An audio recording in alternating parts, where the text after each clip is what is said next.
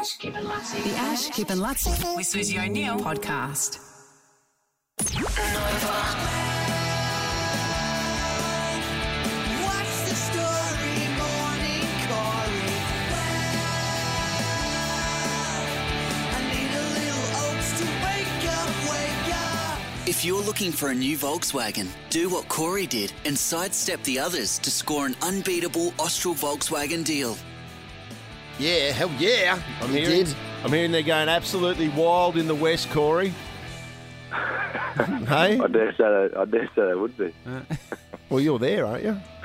He's not talking about the Volkswagen. He's talking about No, we're talking about over in Perth, mate. Oh, I was about the golf. Yeah. I'm talking about my Volkswagen deal. Are people excited, mate? Are people recognising you as you walk around Perth? Mate, the support over here is unbelievable. It's really good. We had our fan day the other day after training, and there was at least 2,000 easy. Really? Massive. Because Perth used to be a rugby league state, and they lost it somehow along the way to AFL. But back in the day, there's old clubs there like South Perth that are older than our clubhouses. Really? Mate, you know more than I do there, Kip. I've got no idea. That's where I used to play my under-16s. That's where he cut his teeth, mate. So how are you feeling, Corey? Is it a good feel amongst the team? You feeling good for Sunday night? Yeah, no, really good. We've had a couple of sessions now, and just I suppose capping off on the first game. But like I said, like I've been saying during the week, we have to improve on a few things for this game, and you always have to lift bigger and more for this game. It'll be massive. They'll come out flying. So I'm feeling really good, mate, which is pretty good. Nice. How do you feel about the New South Wales team? They've made all those changes. I still can't believe they dropped Latrell Mitchell, but they've brought back in James Maloney, and he's like one of those experienced sort of campaigners, and they reckon that he's just running the show now. And it is the same spine now for New South Wales that beat us last year. Yeah, look, they did drop a big name player, but they've brought a couple more in. So I still reckon they've got a really strong team. But we've got to be the bigger team on Sunday. We have to stand up to them and try and do what we done in the first one. But yeah, look, the first one's gone. Now it's going to be completely different. And like you said, they've brought in plenty of new faces, but all those new faces have been here, and not all of them, but most of them have been here and done it all. So it's going to be a big challenge for us, but I'm pretty confident we can rise to it.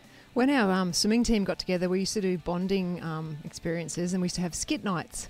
What are you guys? Skit nights. Or we got up and you did like acts in front of the other team members. My God.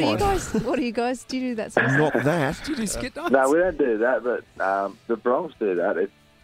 It's actually pretty funny. We have actors come in and do it all, but as a group here, we just spend a lot of time together. Like we honestly do everything. We go have coffees. We spend every minute of the day doing things, and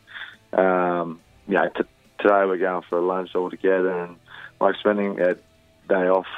Just bonding as a group and coming together. But I've felt we've come together really good. The first one, and this one has just been so much easier, and everyone just gets closer and closer. But I have done something similar like that in the Bronx.